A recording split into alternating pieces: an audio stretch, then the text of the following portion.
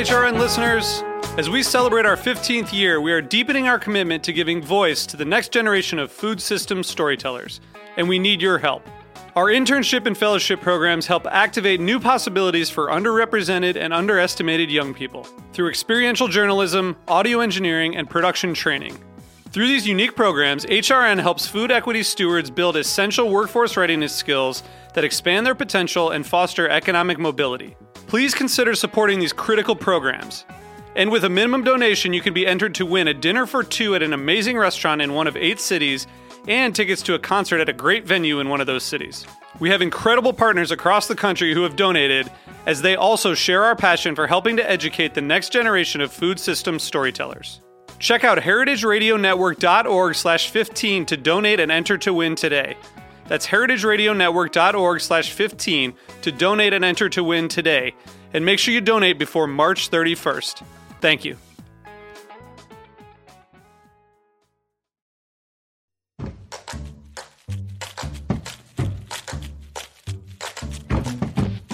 This week on Meat and Three, I'm about to go on maternity leave.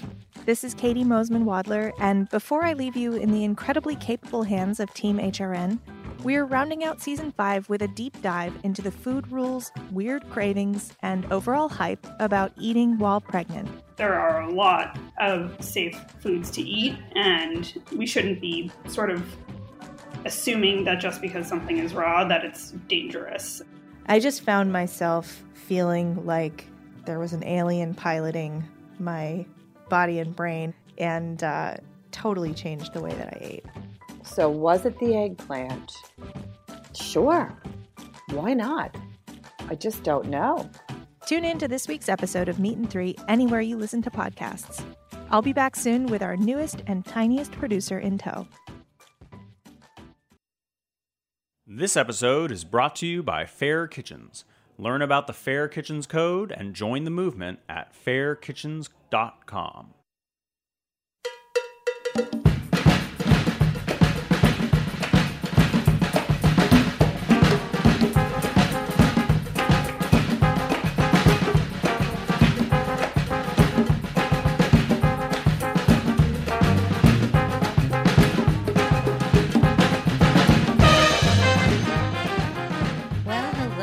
Welcome to All in the Industry on Heritage Radio Network. I'm your host, Sherry Bayer, and we're coming to you live from Roberta's Restaurant in Bushwick, Brooklyn. It is Wednesday, January 15th, 2020. Happy New Year, everyone. We are back, and this is the 238th episode of this series, which is dedicated to behind-the-scenes talents in the hospitality industry. So today my guest is the talented director of marketing for Cuisinart and Waring, and I will introduce her fully in a moment. First, as I do on every show, I will start out with my PR tip, and then later we will have my speed round game, industry news discussion, solo dining experience, and the final question. As the founder of Bayer Public Relations, I'm going to tip the show off with my PR tip of the week. So today's tip is to be a visionary. Don't wait for someone else to push the envelope and change the way we do things. Instead, be the one who does it themselves and creates the new. Think about the future with an open mind, and always look at the big picture. Be focused, be present, and be positive, and don't be afraid to fail, knowing that it's part of the process. Our world needs smart leadership and strong visions, so let that be you and me. That's the tip today. Okay, so I'm really excited to have my guest here with me in the studio. It is Mary Rodgers. She is the Director of Marketing Communications for Cuisinart and Waring, where she oversees all consumer communication touchpoints for the brand portfolio. With more than 20 years of experience in the housewares and tabletop industry, Mary has been with Cuisinart since 1996, and since then has significantly expanded the marketing communications department while spearheading industry-first initiatives that have given the company even greater stature as an innovative leader. Mary is active in numerous community and industry associations, including the Association of National Advertisers, the James Beard Foundation, the International Housewares Association, and IACP, and among many accolades, she was recently inducted into Les Dames d'Escoffier International, which I was like, that's awesome because I'm in Les Dames as the New York chapter. And so I was like, that's amazing. So welcome to the show. Thank you very much for having me. And I loved your opening piece because I think that's great advice for anybody in business, not just in PR. Thank you. And I thought, I think over the years as I've been doing this show and coming up with my tips, I call them my PR tip, but they're definitely, I touch into lifestyle tips and definitely tips for anyone. So I'm glad you agree with that and feel that way. Thank you. So I like to start out with my show with my guests and find out how they got into what they're doing today. So you wanna go back a little bit in your background when you were growing up, and did you know what you wanted to do when you after school? Actually, it's my very first job was working at Briken Dairy Farm in the hospitality business, and I started working when I was 14, and I really enjoyed that. I did that for a few years, but I really believed in my early days that I wanted to be a nurse. Oh. And so I also, when I was in high school, worked in a nursing home. That's where I had my part-time job. And I did that through college. When I first went to college, I did go for nursing, but I found that really wasn't my calling. I'd always had an interest in like writing poetry and writing in general. And that was kind of like the basis for me eventually ending up in the communications field, because that's my love of literature and other things in that area. So what led you to Cuisinart? Because you've been with the company for a long time. Yes. It's impressive. I'm always amazed with people who've been with companies for such a long time in such a good way that it's, it says a lot. It's not very common. The thing that I'll talk about what led me there, and I'll talk about what's kept me there. Okay, perfect.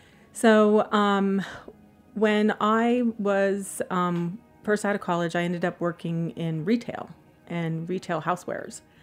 And so that was kind of my entree into the field. And to be honest with you, in the retail marketplace at that point, it's not you have very fluctuating hours when you work in store management. You eventually end up in store management. And I had just gotten married, and it was too hard. It was like opens and closes and things like that. And so I ended up moving on for that and going into publishing for a while. And then that's when I started in my marketing career. But it kind of came full circle when I started working for Farberware in the early 90s. And that's how I got my entree into housewares, very specifically on the marketing end of things. And yes, I've been with the company a very long time. There are quite a few people who are with the company a long time, but it's a very large privately held company, global. The great thing about it, though, is that we work in divisions. So I work in the culinary division, and that includes Cuisinart and Waring. And basically, the thing is that we have a very entrepreneurial spirit. The company is, because it's private, you are allowed a lot. I'm allowed a lot of levity and also freedom, and I lead my own team, and I work on really great projects, and I love inspiring my team, and that's what's kept me there. So how many people are a part of your team now, and how did your role change over the years? My role has changed drastically. Well, I would assume what you're doing today you weren't doing 20 years ago. I would hope not, else I wouldn't have a job. So when I first started, marketing was very traditional. It was very, print, radio, TV. And when I first came to work for the company, it was still kind of a relatively small company, and I had it on my radar. Because when I had worked for Farberware, they were in the Bronx, and the company had gotten sold, and they pretty much had let everyone go. And I had Cuisinart on my radar as an up-and-coming brand that I wanted to work for. And I happened to send them my resume, and they had been looking for somebody in marketing communications for quite a long time, but they just hadn't found the right person. And so when I interviewed for the job, I was literally the only candidate. Oh, wow. But I also had the qualifications, obviously, that they were looking for. So, it was in the early days, they hadn't really know experience in communications and marketing to consumers in that way. And so I really helped them build it from the ground up. How big was the company about when you joined? Like 82 million. Then? Sales, yeah. Oh, okay. Yeah, which is rather small. Okay. And now it's it's 10 times as 100 times as... It's about $750 million. Okay. So it's grown tremendously. It's grown. Yeah. And the headquarters is based in Stamford, Connecticut. Okay. Mm-hmm. And to remain there. Sorry. All these. Okay. Yeah. And so basically my job now is completely different because of the way communications has changed. If you just look at the digital aspects of things, I'm also responsible for other categories like market research, which also feeds into all the communications and product development and, fuels that for our employees and the people who work on those categories. And then I also am responsible for e-commerce, and which is another growing channel for us. That's a channel that we've just entered into very recently. Okay. Change is always happening. Yeah, it's great to work on great projects too. Right. So I think people listening to my show are pretty familiar with Cuisinart, but what are the different categories of products you have and it's always developing. There's always new things on the horizon. Exactly. So what's hot now? Right now, what's hot are air fryers. Air fryers are one of the big growing categories in our industry. The other one are what's referred to categorically as multi-cookers, which can be anything from, in the slow cooking, pressure cooking in that field. Think of it that way. They become very popular. Our business has changed drastically over the year. We had a few core categories like food processors. We entered into coffee makers when I first started, but now coffee makers is one of our biggest categories. Obviously, food processors are iconic to our brand. And, we still have a strong hold in that field also. But right now, we also have represented in most categories in the kitchen. And also we do outdoor grilling products too through a partnership with a licensor. Yeah, no, it's a lot. It is a lot. It is a lot. And your company motto, you have Savor the Good Life. Yes. When was that introduced? It's introduced a while ago in the 2000s. I was responsible for doing a repositioning of the brand. Prior to that, the company had more of a manufacturing mentality because that was kind of their core tenet, basically. And so I worked on this really big market research project to understand every aspect of what our retailers thought of our business, what our consumers thought of our business, how we should be positioning the brand. And at that point, that became our new tagline. And our mission is really to be the catalyst to help consumers have the appliances that work great, that enable them to enjoy life at home, savor the good life, and also make memories, because our consumers constantly tell us that, their food processor, they use it to make, grandma's special apple pie, or I always use it for every holiday, and they get very attached to the product emotionally. And, we constantly get letters from people about how I've had my food processor for 20 plus years, and it's made so many great meals for me and my family. And so they're connected to it that way on an emotional level and not just a tactical level.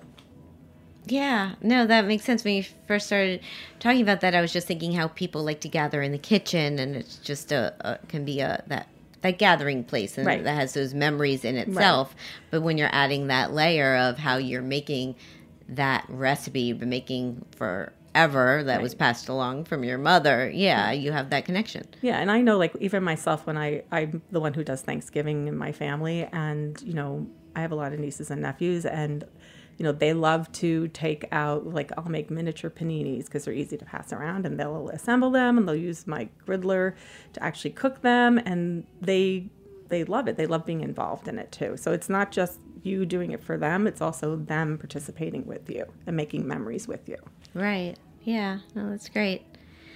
And on that happy note, let's take a little break. We're going to come back and talk some more with Mary, so stay with us. This is All in the Industry on Heritage Radio Network.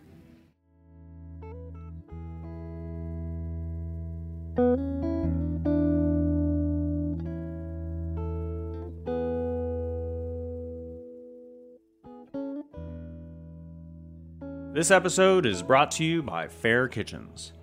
The food service industry faces a challenge. More people are eating out, yet restaurants are losing talent. Why is this? Research by Fair Kitchens reveals a serious well-being issue within professional kitchens. 74% of chefs are sleep deprived to the point of exhaustion. 63% of chefs feel depressed, and more than half feel pushed to the breaking point. This can't be ignored. Fair Kitchens is a movement based on the belief that a positive kitchen culture makes for a healthier business. By taking the pledge to be a fair kitchen, they'll provide you with free information, tools, and resources to help you take action towards making your restaurant more stable, productive, and happy, which positively affects the guest experience. It's time to act now.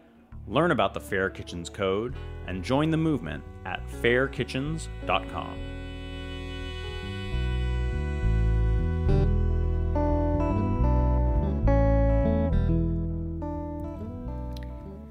Welcome back to All in the Industry on Heritage Radio Network. I'm Sherry Bayer. My guest today is Mary Rodgers. She's the Director of Marketing Communications for Cuisinart and Waring.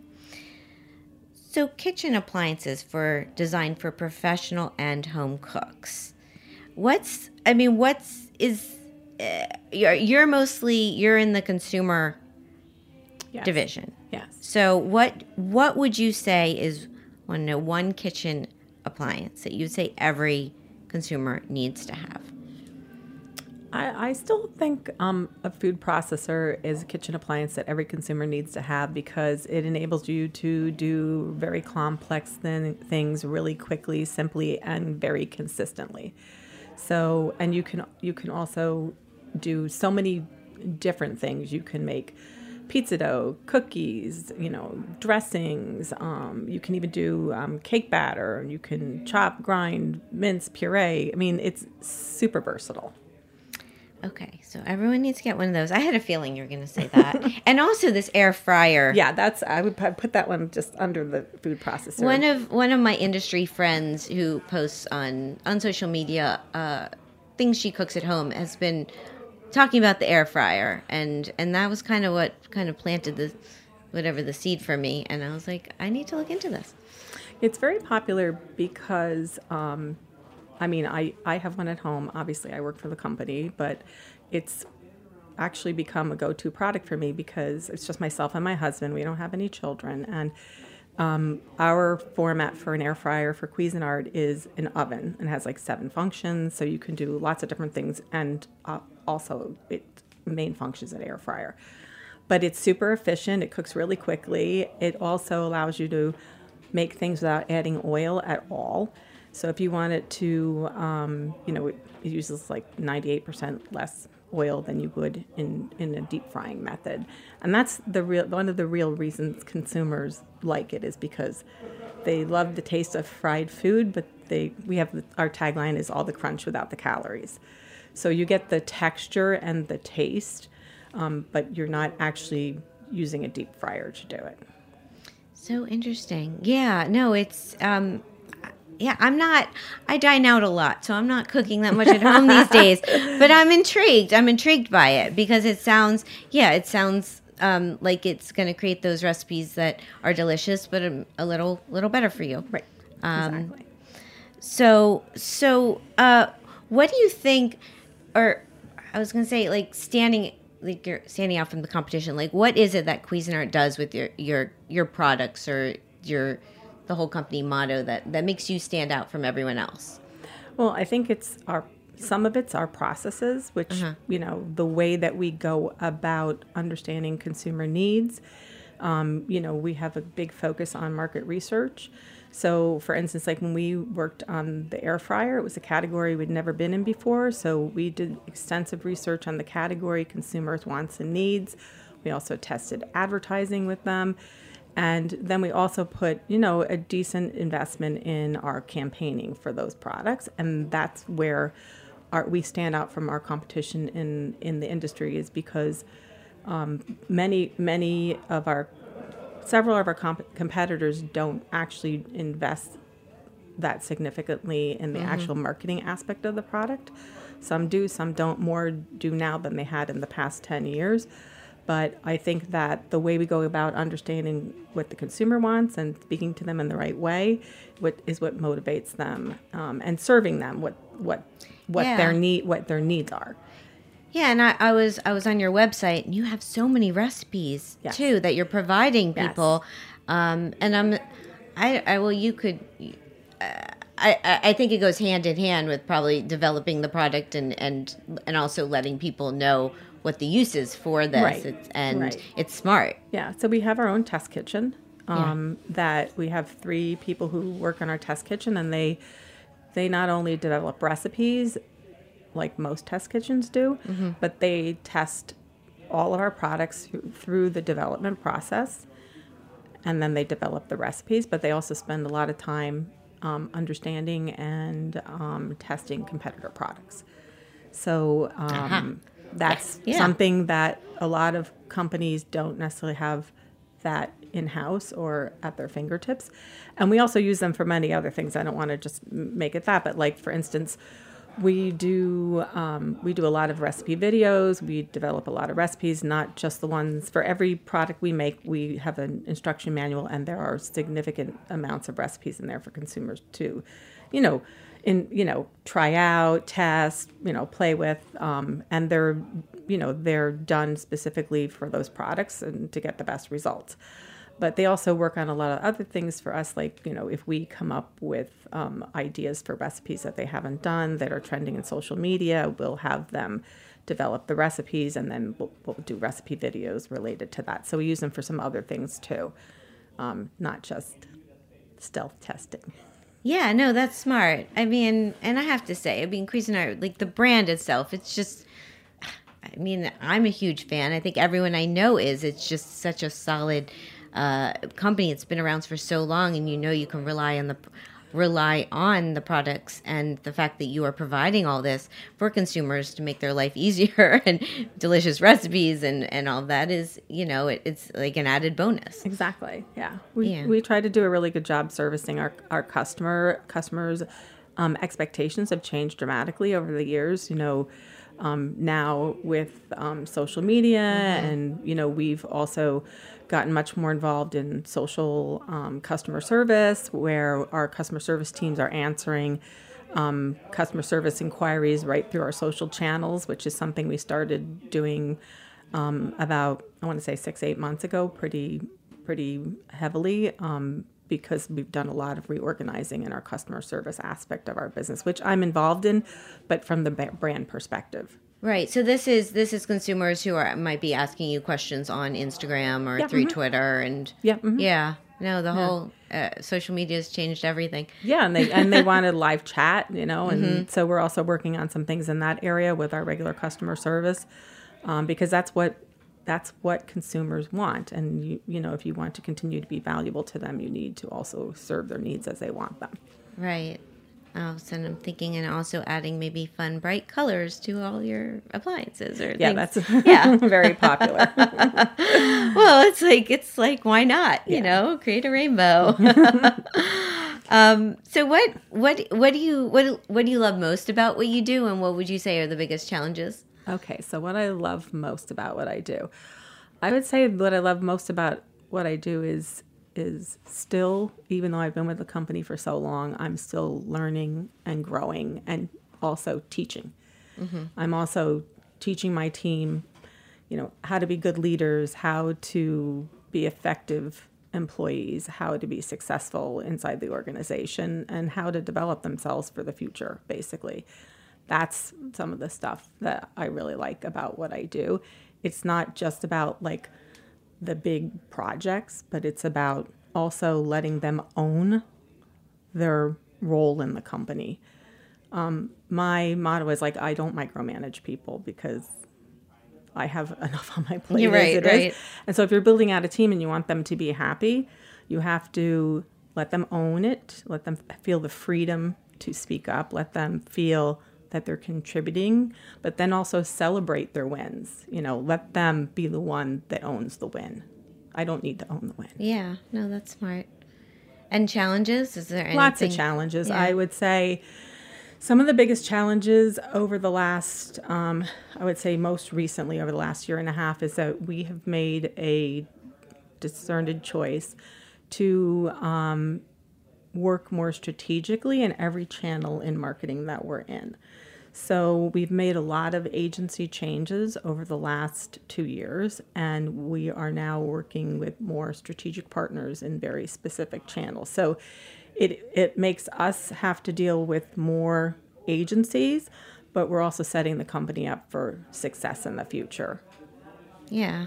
And I want to talk a bit about Host coming up, Host Summit and Social, Yes. which is hospitality conference that we're doing on January 27th at the William Vale, and it's based or inspired by this show. And Cuisinart, and you guys are a partner of ours, which exactly. I'm thrilled about. And I was, I don't know. I mean, are doing events a large part of what you've been doing over the years? And my perspective on events has changed dramatically over the years. In the very early days, we were doing a lot of consumer-facing large food events, and we found them to be very difficult to navigate. When you have appliances, it's like a whole nother level of, you're out in a vineyard and you need electricity. It's like, challenges. and then you get there, yeah. and no matter how many times you say, I need X amount of electricity, I need X amount of electricity, you get there's no electricity. And it's like everything's, core to that, basically. So, and then the thing that we found, too, is a lot of times with those big events like that, consumers, often they pay a decent amount to be at the event. And sometimes their perspective is they're just there for the food and the wine and the drinks. And so sometimes they're not focused on, and so crowded that you don't really have time to connect with the consumers. So we kind of got away from that and started to smaller, more intimate, very focused, and more what we consider to be thought leadership type events. Smaller, more meaningful, that also positions Cuisinart as a leader in the industry also. And so we've moved away from like the big things to more small, specialized, and very focused events. Yeah, well, that makes sense to me, and just hearing your description, all that, I'm really thrilled that Cuisinart is involved in Host, and that I believe what one component is we have Haley Meyer from Cafe Pana, her new fabulous ice cream. I was there like 2 weeks ago. I went, took my husband because good. We travel on our stomachs, but it was really delicious. Yeah, I've been once, and I want to go back and try her. I just had some scoops, but I want to get an affogato. And we didn't have an affogato either. My husband had a sundae with pana on it. Yeah, well, I can't. Well, so she's going to be at Host and working with, I believe, one of your stand mixers to make her pana, and we're going to have her delicious ice cream. And I'm excited. Yeah. I'm just. The lineup looks really great, too. Thank you. I love the way that you organized it also. I think I'm looking forward to it. Thanks. I am, too. This is, for people who want more information, get some tickets, you can go to allintheindustry.com. And I was going to do this part later, but while we're talking about it, we're gonna do a little ticket giveaway and on social media. Okay. So for listeners out there, if you're listening and would like to attend Host Summit and Social on Monday, January 27th at the William Vale in Williamsburg, Brooklyn, here's what you should do. Go on to your favorite social media platform, either Instagram or Twitter, and tag us at All Industry in a story. Tell us why you want to come. Maybe it's like me to get some of this ice cream. We have a lot of amazing food and beverage partners. It's going to be a delicious event, and really I'm excited about the lineup. It's all past guests of my show, including Drew Nieporent and Dana Cowan and Rita Jamay. And so tag us in a story or on Instagram. Include at All Industry. Include our hashtag Host 2020. Tell us why you want to come, and we're going to randomly pick 3 of the tweets or Instagram stories, and we'll contact you via direct message and let you know if you got some tickets. And please, you need to post your story by Sunday, January 19th coming up. And yeah, that should be fun. So That's great. Yeah, thanks. So again, tweet, Instagram, and on that note, we're going to take a break, and then we're going to come back and we'll play my speed round game and talk some industry news. So stay with us. This is All in the Industry on Heritage Radio Network.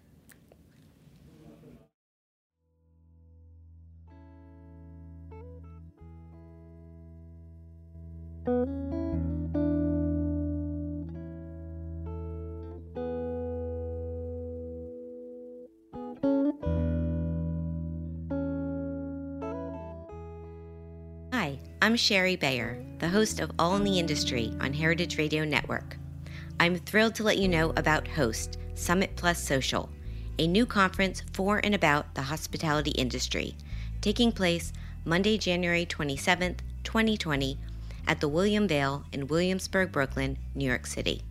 Based on my All in the Industry show, HOST, which stands for Hospitality Operations, Services, and Technology, will bring behind-the-scenes talent in hospitality to the forefront in a live format, featuring guests from some of my most popular episodes, including Drew Nieporent, Rita Jamay, Crystal Mobiani, JJ Johnson, and Jeff Gordnier. Our event will include intimate panels, one-on-one interviews, industry news discussions, curated lunch conversations, and more. Plus, of course, we will have outstanding food and drink throughout the day, including an energizing closing reception. For more information and tickets, please go to allintheindustry.com. And also, please follow us at All Industry on Instagram and Twitter. I hope you will join us in celebrating our dynamic hospitality industry. Many thanks.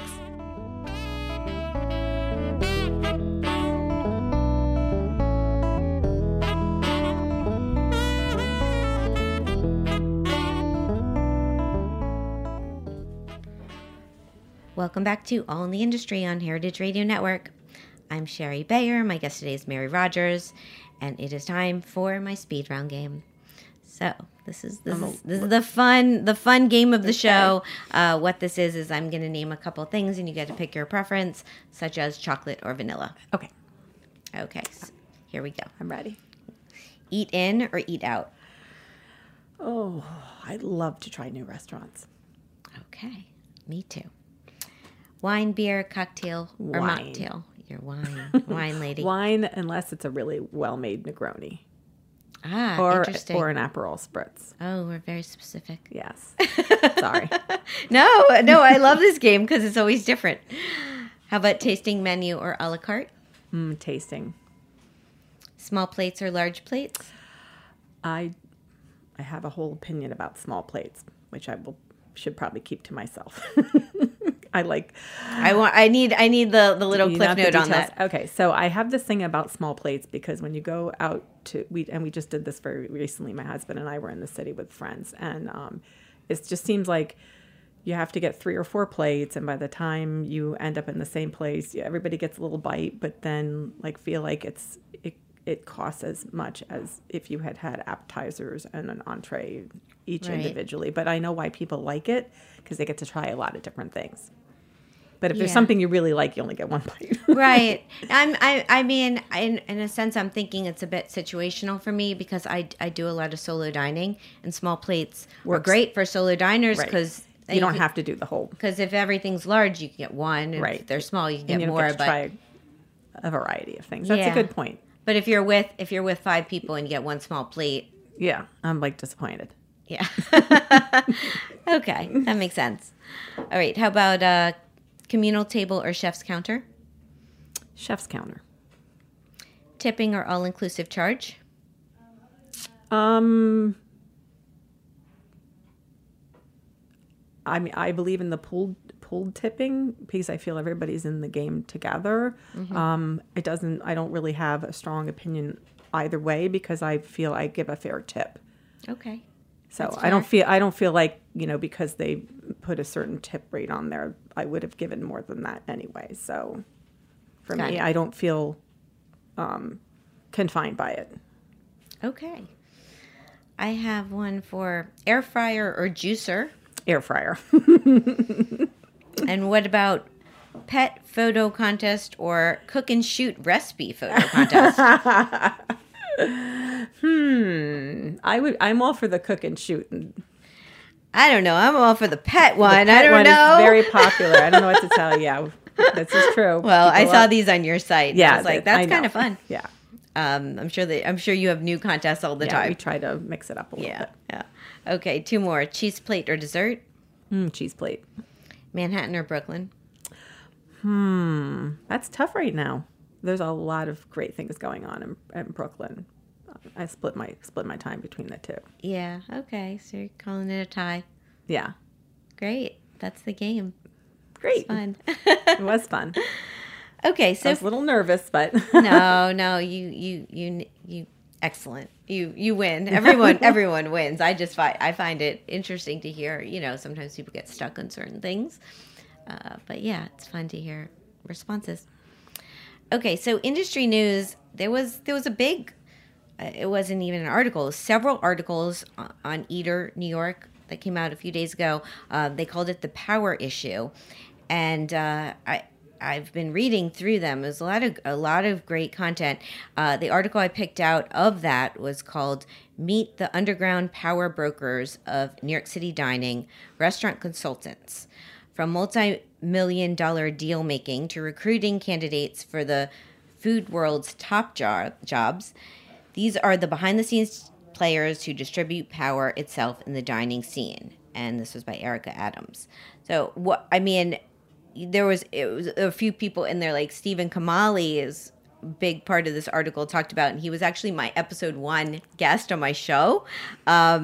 And Keith Durst was mentioned in it. And one thing interesting, this is at our host conference, we're doing a panel called Making of the Deal, which is very similar to this article of talking about, who these deal makers are, these brokers behind the scenes with restaurants and making the deals. So I was very intrigued by it. I did not read that article, though Okay. I do follow Eater very closely. I do read a lot of their stuff. I honestly very intrigued by that, but not something I would think about, to be honestly, like that behind the scenes, like deal making. I know it goes on in certain areas, like, in Vegas, for instance, with the way the restaurant scene is there, with the way chefs are contracted, and it is more about deal making than and having a presence there.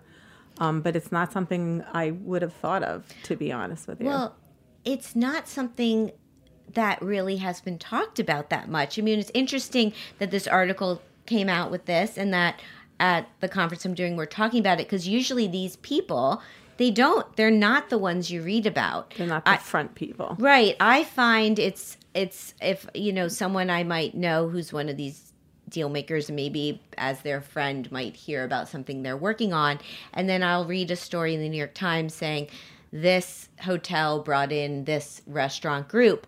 And then my own inside knowledge, I'm like, oh, that's because of so-and-so made that deal. But they're usually not written about. No. They are completely behind the scenes. Right. So it is interesting that this story came out and that we are talking about it now. Right. And I guess the other reason that they're probably not talked about, too, is that the restaurant and whomever the restaurant group or hotel, because, that's such a big trend right now, they probably want the focus to be on them and not necessarily on the deal maker either, because that work's been done at that point.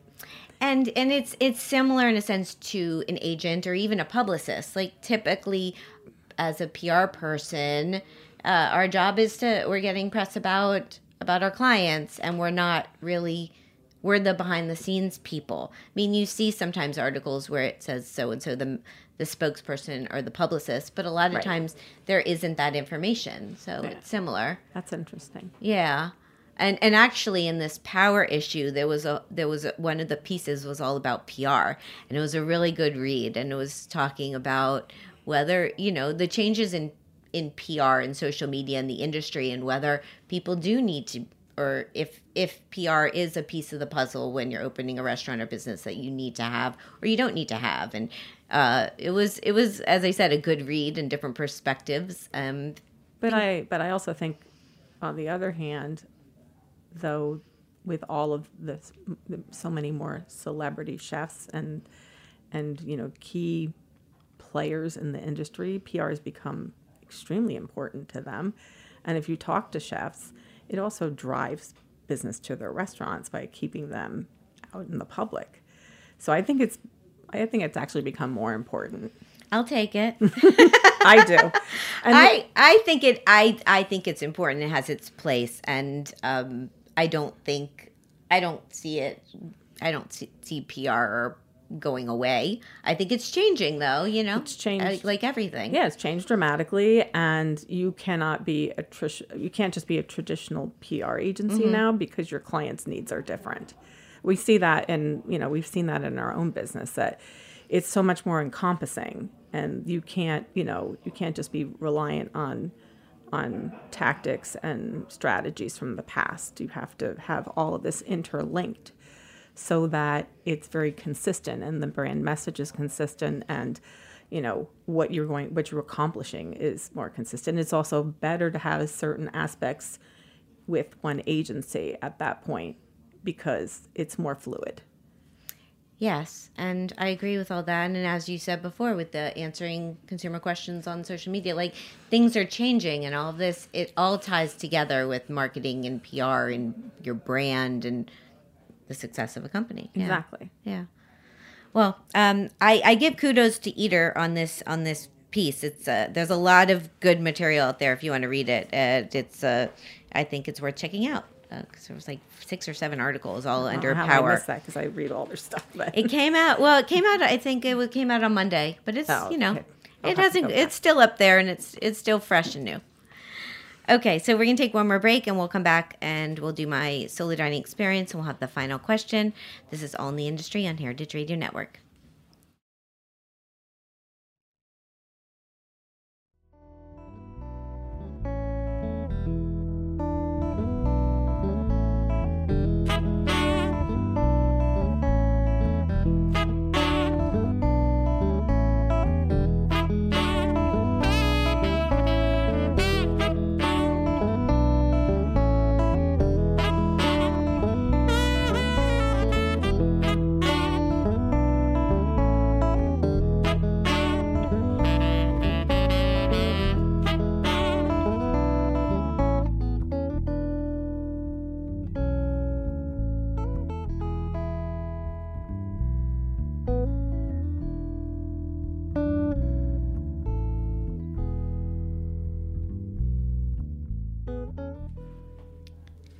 Welcome back to All in the Industry on Heritage Radio Network.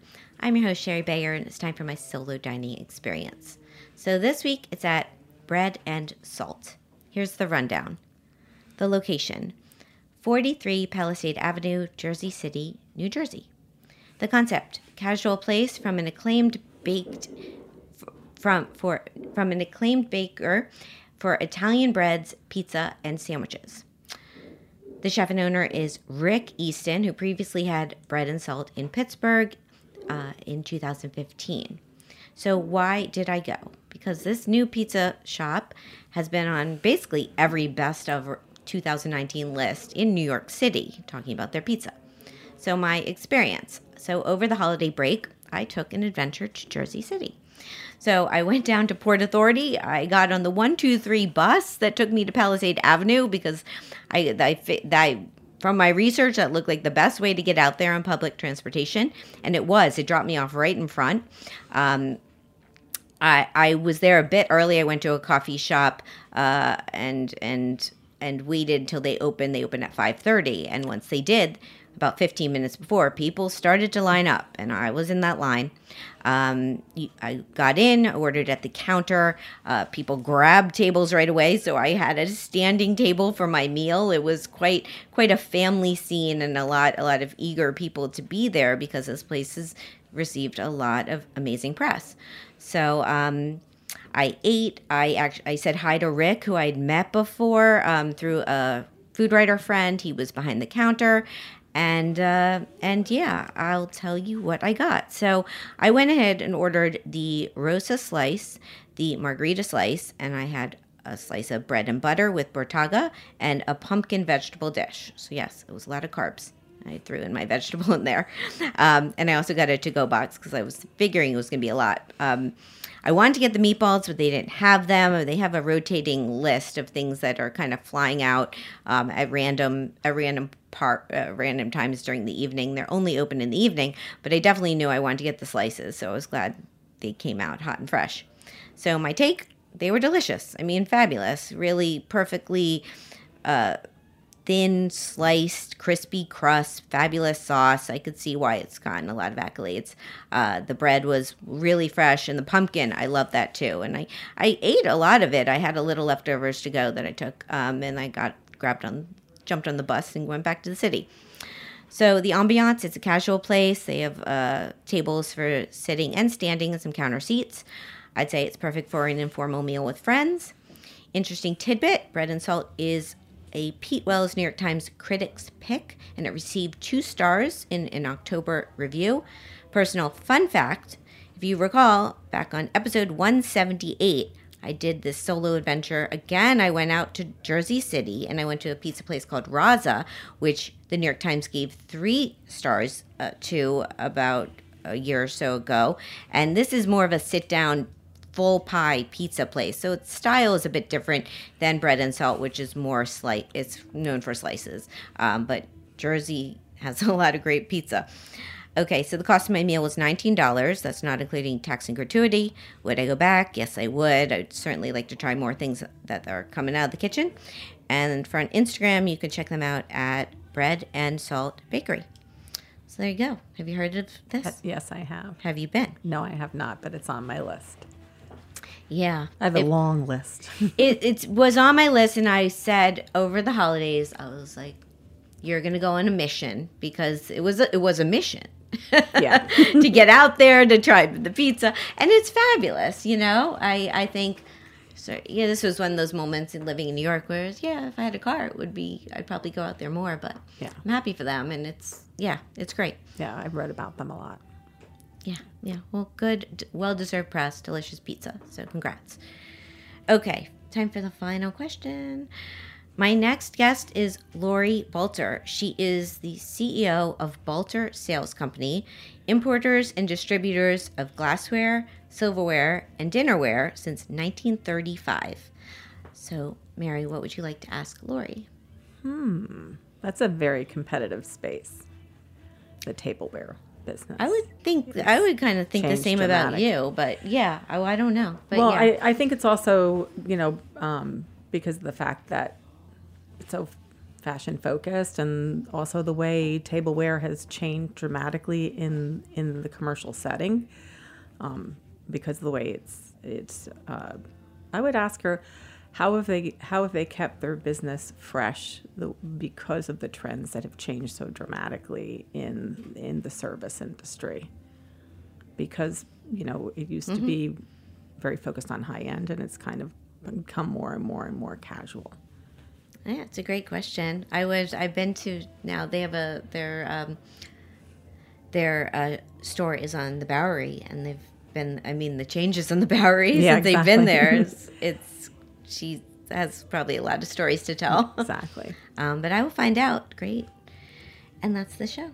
Thank you so much for having me. I really enjoyed it. It was fun. Thank you. I loved chatting with you, hearing about your story, and I'm super excited about our partnership and that and everything to come. I really appreciate your support, and I can't wait to check out air fryers. I can't wait to check out the Host Summit. Awesome. Thank you. Thank you very much. Thank you. My guest today has been Mary Rodgers. She's the Director of Marketing Communications for Cuisinart and Waring. Their websites are Cuisinart.com and WaringCommercialProducts.com, and on social at Mary Rodgers, at Cuisinart, and at Waring Commercial.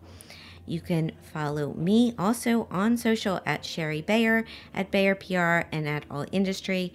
My Facebook page is All in the Industry. Websites BayerPublicRelations.com, SherryBayer.com, and AllInTheIndustry.com.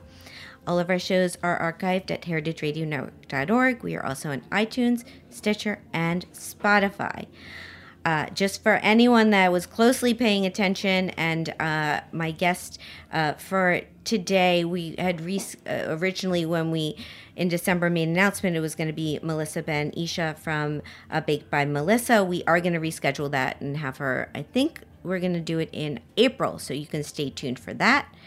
And thanks again to Mary, and thanks to the Magrino team, and just everyone who's helped me put this show together, including my fabulous engineer, Amanda. I'm Sherry Bayer. I will be back next week with another live show.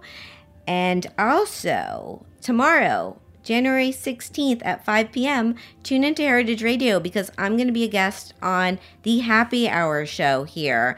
And I'm really excited. They're having me, and they get to turn the mics on me and ask me all the questions. So if you want to hear more about that, and it's a happy hour show, so you know it's going to be fun.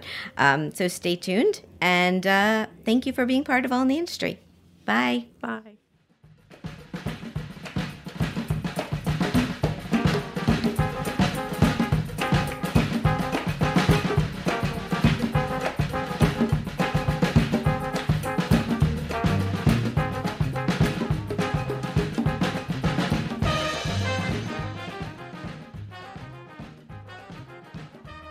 All in the Industry is powered by Simplecast.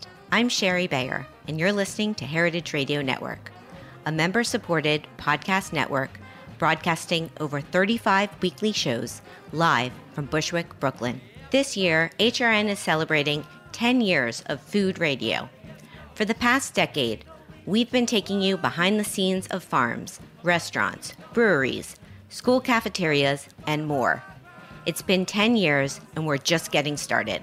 Learn more at heritageradionetwork.org.